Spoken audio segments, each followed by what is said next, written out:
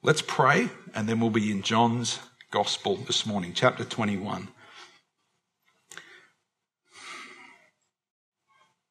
Lord Jesus, we want to be your people. And we hear the stories and we read the stories of people in every day and in every age who start seeking you and following you, and the challenges that they come across. But Lord Jesus, we ask that you would meet with us, that as we read about you this morning, Holy Spirit, would you reveal Christ to us? Would you be at work in our hearts? As Paul writes, that you are the one who reveals Christ. You are the first fruit. You are the down payment. You are the one who convicts of sin and righteousness. Would you be at work in our hearts? We don't want to misrepresent the love of Jesus or the holiness of Jesus. Lord God, would you help us this morning as we come to read this, where we feel conviction, where we feel things in our heart that we need to deal with. Would you help us to do business with you? Would you help us to meet with you? In your name, we commit ourselves. Amen. Please open your Bible. If you don't have a Bible, there should be one in your pew. If you're a regular and you don't have your Bible, you should have known better, really. All right, and this morning we are in John 21, and we are picking up where we left off. And it's been a few weeks since we left off. We had a month of mission speakers. Who was the first mission speaker that we had come? Corey. Yes, well done. And Corey was from which mission organisation? SIM. Well played. Who was the second missionary speaker that we had? Oh, come on. Michael Walker. Good. And Michael spoke about high school, chaplaincy. What do you bring? What does God put in your life? Who was the third missionary speaker that we had? Bruce Claridge. And Bruce Claridge was here from sports chaplaincy. And do we have any people who are in a sports chaplaincy training program in the room? Oh, Tim. Awesome. And Pat. I see that hand. I want to say that all the time, and it hardly ever happens. All right, and who was the fourth missionary speaker that we had come? That's right, and they were from Global Interaction. They're going to be heading out to Cambodia. Very good. Okay. So now we find ourselves in this mission field. I took the little thingy off here this morning and put it back on the old servery window in the function room. But we ourselves are sent to this mission field. And there is something that I want to be in your thinking as we read through this passage of Scripture. And it is this question: what does Jesus want from Peter? Because that's the part we're up to. Jesus is about to have a conversation with Peter. They've just had breakfast on the beach. Jesus has met them. He said, throw your nets over the other side of the boat. And they did. And they had a huge haul of fish. All this, even though Jesus told them not to leave the city, but to wait until the Holy Spirit came. And Jesus meets them. And Jesus eats with them. And then Jesus has this conversation with Peter. Let's read it together. And let this question be in your mind. What does Jesus want from Peter? John chapter 21. Let's read from verse 10. Jesus said to them, bring some of the fish you have just caught.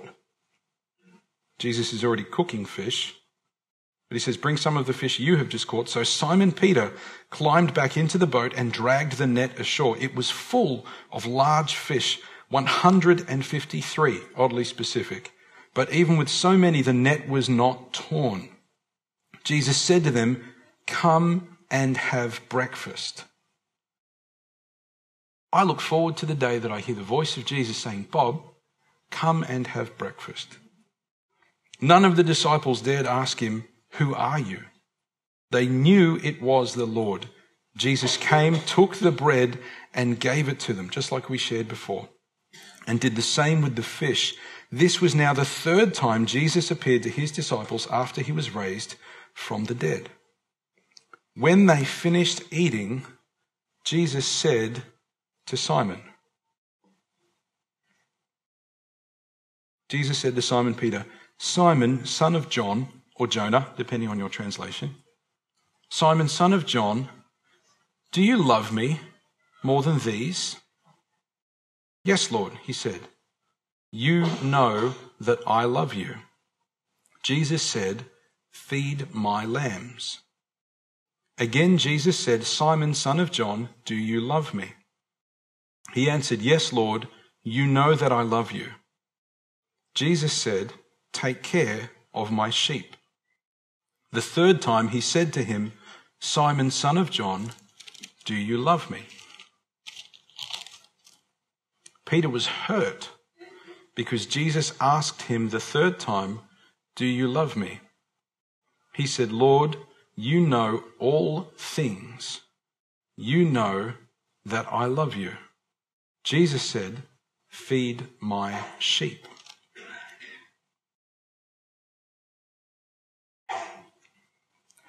Turn back with me to John chapter 13. And let us read verse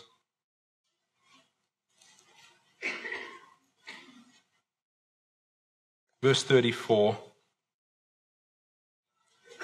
down to verse 38. Because these things are important, because this is what Jesus is referring back to. John chapter 13, I start at verse 34. A new command I give you. Love one another as I have loved you. So you must love one another. By this everyone will know that you are my disciples, if you love one another. Simon Peter asked him, Lord, where are you going? Remember, this is the Last Supper. Judas has left the room. Jesus replied, where I am going, you cannot follow, but you will follow later. Peter asked, Lord, why can't I follow you now? I will lay down my life for you. Then Jesus answered, will you really lay down your life for me? Very truly I tell you, before the rooster crows, you will disown me 3 times. Come over to chapter 18. John chapter 18.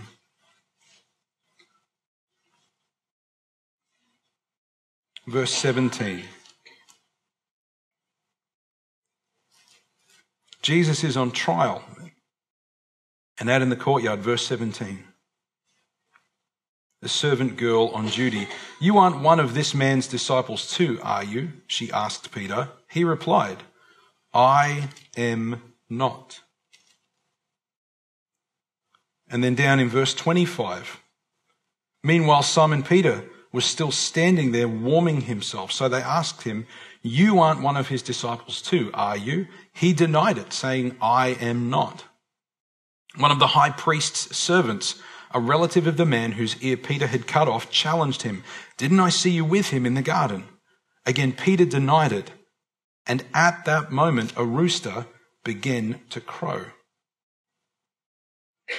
Turn back over with me to Luke's Gospel. Luke chapter 22.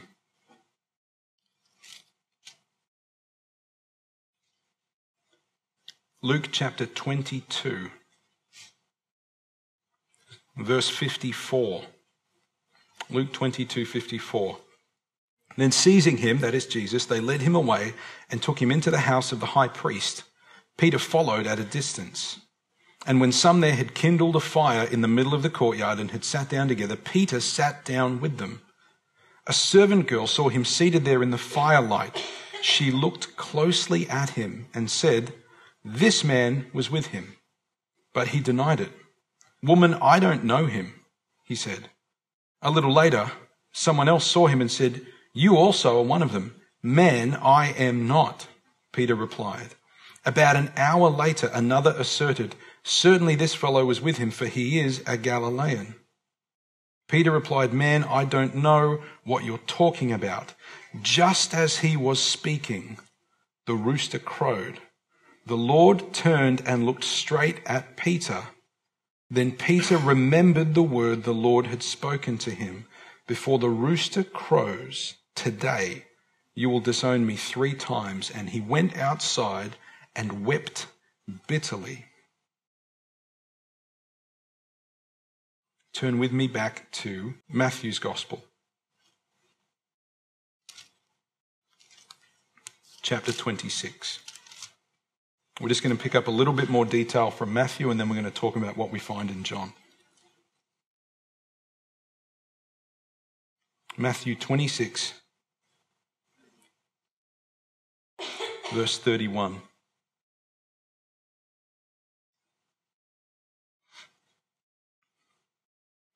Jesus told them, "This very night you will all fall away on account of me, for it is written, I will strike the shepherd and the sheep of the flock will be scattered. But after I have risen, I will go ahead of you into Galilee." Peter replied, "Even if all fall away on account of you, I never will." Bold statement. Verse 34, "Truly I tell you," Jesus answered, "this very night before the rooster crows, you will disown me 3 times. But Peter declared, "Even if I have to die with you, I will never disown you." And all the other disciples said the same. Turn back to John's Gospel with me. Let's start with some obvious things that we see in this. How many times does Jesus ask Peter, "Do you love me?" 3 times. Awesome. How many times does Peter deny Christ? 3 times. Do you notice a pattern emerging? Yeah. In the text, we find out that just before this declaration that Peter makes, "Lord, even if everyone else falls away, I will never fall away."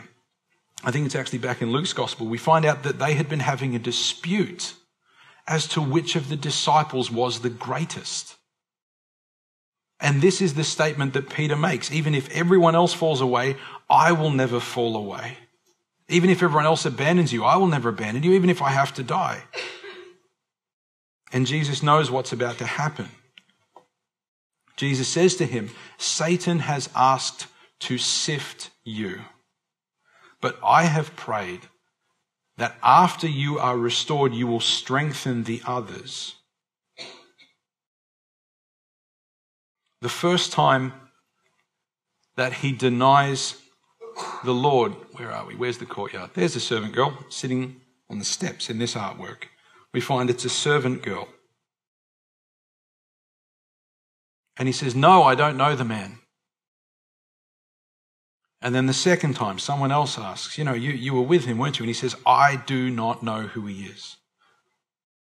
And then I think it's actually Mark's Gospel. It says that the third time Peter denied him with a curse. "I don't effing know him."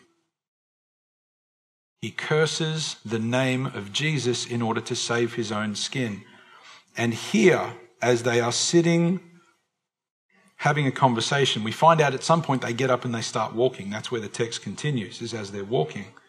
But somewhere in this conversation, there's a piece of this that needs to make sense, is that in order for Peter to actually get on with his life, Jesus needs him to revisit and actually own his behavior. Again, our question, what does Jesus want from Peter? I believe Jesus actually wants Peter to be able to get on with it. That Jesus is not looking so much out the rear window as looking out the front window. Even before Peter denied Jesus, Jesus knew it was going to happen. And now when they meet together, the aim of this conversation is not to punish Peter. It's not to destroy him. It's not to wreck him. It's not to cripple him. It's to actually free him from what happened in order for him to move forward. Jesus is now free to forgive Peter. Think about this. The very person of God in human flesh, the eternal, uncreated Son of God, turns up, and Peter journeys with him for 3 years and then denies him with a curse. And here they actually have this conversation, and the way it plays out. Jesus is not trying to destroy him. If there is a parallel between this and your own life, if there are mistakes that you have been kicking yourself about, if there are things where you go, you know what, I have deliberately ignored walking and talking with God. He has asked me to surrender this part of my life and I haven't. I've tried to save my own skin, or I've tried to save my own reputation, or I've tried to save my bank balance, or I've tried to save a relationship that shouldn't be there. I've tried to do anything so that I maintain control. And meeting face to face with Jesus does not mean that Jesus is now about to crush you for your messed up behavior. He is not about to crush me for my messed up behavior. He's not about to crush Peter for his messed up behavior. What does Jesus want from Peter? Because that's what Jesus wants from you. That's what Jesus wants from me, from us individually and as a church, as a family, as the body.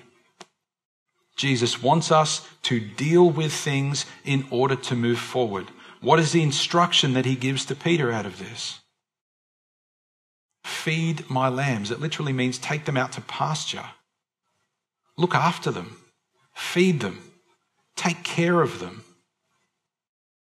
Have you made a mess of your life? Have you got things that you really, really regret? When you're trying to fall asleep, do you occasionally cringe because all of your mistakes come to mind? What does Jesus want from you? Jesus wants to deal with that in order for you to go on and be a blessing to his body. He wants you to function at capacity. Peter needed to be restored. The language, and again, we can't look at this passage of scripture without talking about the language that Jesus chooses to use. When Jesus says, "Do you love me?" the first two times, again, we have translation difficulty. The first two times that he says, "Do you love me?" the word he uses is agapeo, or agape love, for those of you who've heard that terminology before. It is the love that is an act of the will. The third time he asks the question, he uses a different word. The word he uses is phileo. It's like the friendship kind of love. So it's almost like Jesus is saying to Peter in this, he says, you know what? Do you love me more than these? And Peter is confronted with his words saying, everyone else will fall away, but I'll stand firm. Jesus is like, okay, cool. Do you love me more than these? Let's ask that question again. Let's revisit that moment when your pride got in the way. And then the second time he says, do you love me? Same word, agape. Is this an act of your will? Is this something you do willingly? Have you made this decision? And then the third time is this softer word, Peter, do you actually like me? Do you like me? And of course, Peter feels bruised because of this, because the third time he denied Jesus, he denied him and he cursed him. Do not be surprised if when you actually start to go, you know what, I want to lay hold of God. I am hungry for the Lord. I want to pursue him. If the Lord journeys you the same way he's done with Peter here, so that you have to own your behavior. This is something that I think Aussie culture has a really difficult time of. This is part of our conversation as it's going to play out tonight. It's easy for someone to go, God loves you. God loves you, God loves you, God loves you, and you don't have to change anything about your life. Problem is that's not the gospel. The gospel is God loves you, give your life to him and he will transform you. On the other hand, it's really easy for us to go, you know what, get transformed, be transformed, live a transformed life, and neglect to tell people about the love of God. As Christians, sometimes we can talk about God's love and neglect to talk about his holiness. Sometimes we can talk about the holiness of God and his perfection and his righteousness. But if we talk about that and we neglect to talk about his love, then what we're giving people is a set of hoops they need to jump through, a set of conditions that they have to meet before God will start to love them. Can you see there's a ditch on either side of the road here? If we talk about the love of God and fail to talk about his holiness, we end up preaching a gospel that has no power to transform someone's life.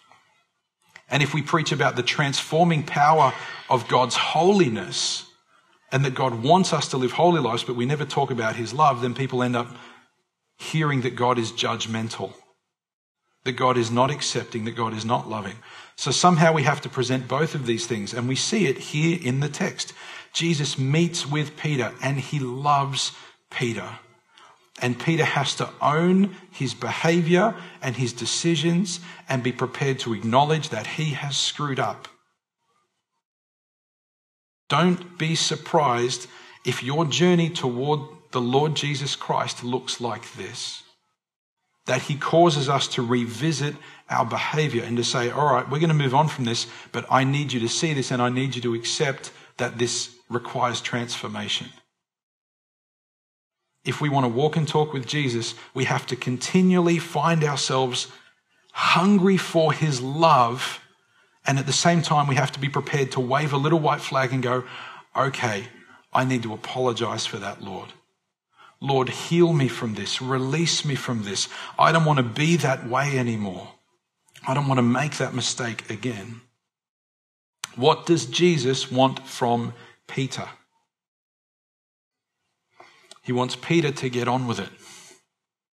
He wants Peter to be restored. This conversation is not that he wants to end Peter's life as he knows it.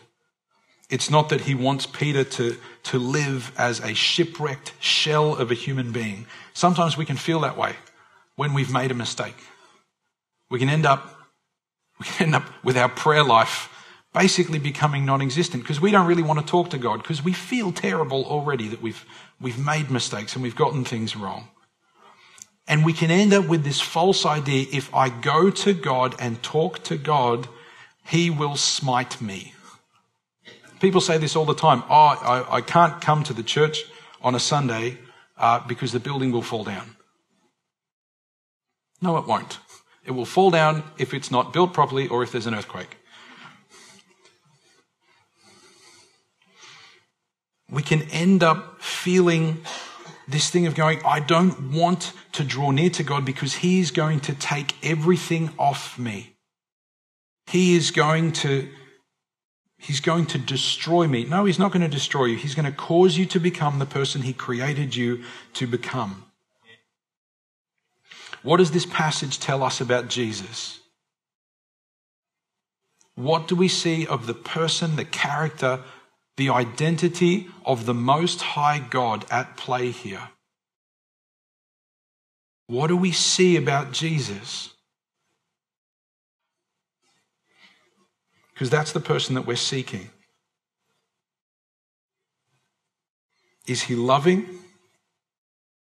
Is he any less holy because he forgives? What's he interested in? What's valuable to him? This is the person that you are invited to meet with.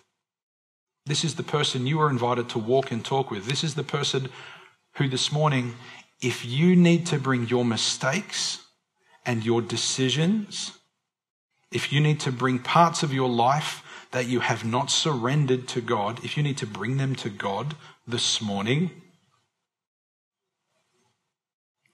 this is the person. This is who Jesus is. This is who God is. This is who we pursue. I end up in conversations from time to time with people that say, I just don't know what God wants me to do.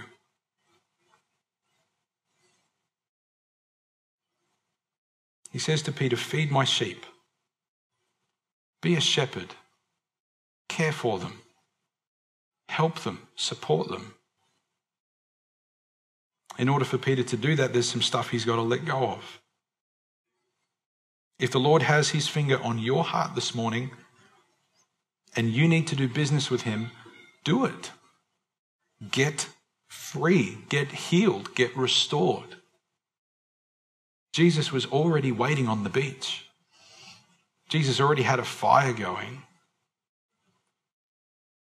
How will you respond to the invitation of Jesus this morning? It's up to you. Peter could have stayed in the boat, said, I'm not going near him. I've made too many mistakes. Let's pray. Lord God, we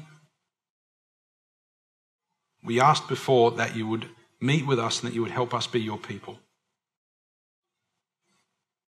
We prayed before and we said that we recognize the scriptures teach your Spirit comes in and reveals you. Lord Jesus, I ask that it would be true that those of us that need to be healed and convicted, for those of us that need to actually exercise some humility, to maybe wave a little white flag and surrender some areas of our life, would you be at work in our hearts? Would we recognize that it is actually your finger tapping on the door of our heart? That it is you yourself that want to come in and meet with us and eat and drink and have fellowship with us. You desire to walk and talk with us, to no longer look back on what was, but to look forward. Lord God, help us to have the boldness to meet with you. Help us to have the courage to meet with you.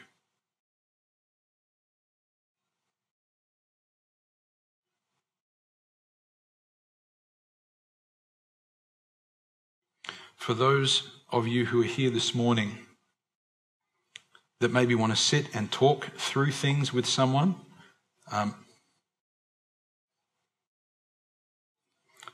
going to hang out here at the end of the service, down the front, if you want to come and sit and chat. And I know there's that scary thing of, it's great. People will see me sitting at the front of a church and think I've got issues. Ignore them in Jesus' name. If you need to do business with God, let God outrank the opinions of other people. Okay? If you need to sit and to talk with someone, and this is not a space which works for you, find someone this week. Find your small group leader. Find a ministry leader. Find an elder. Find a friend.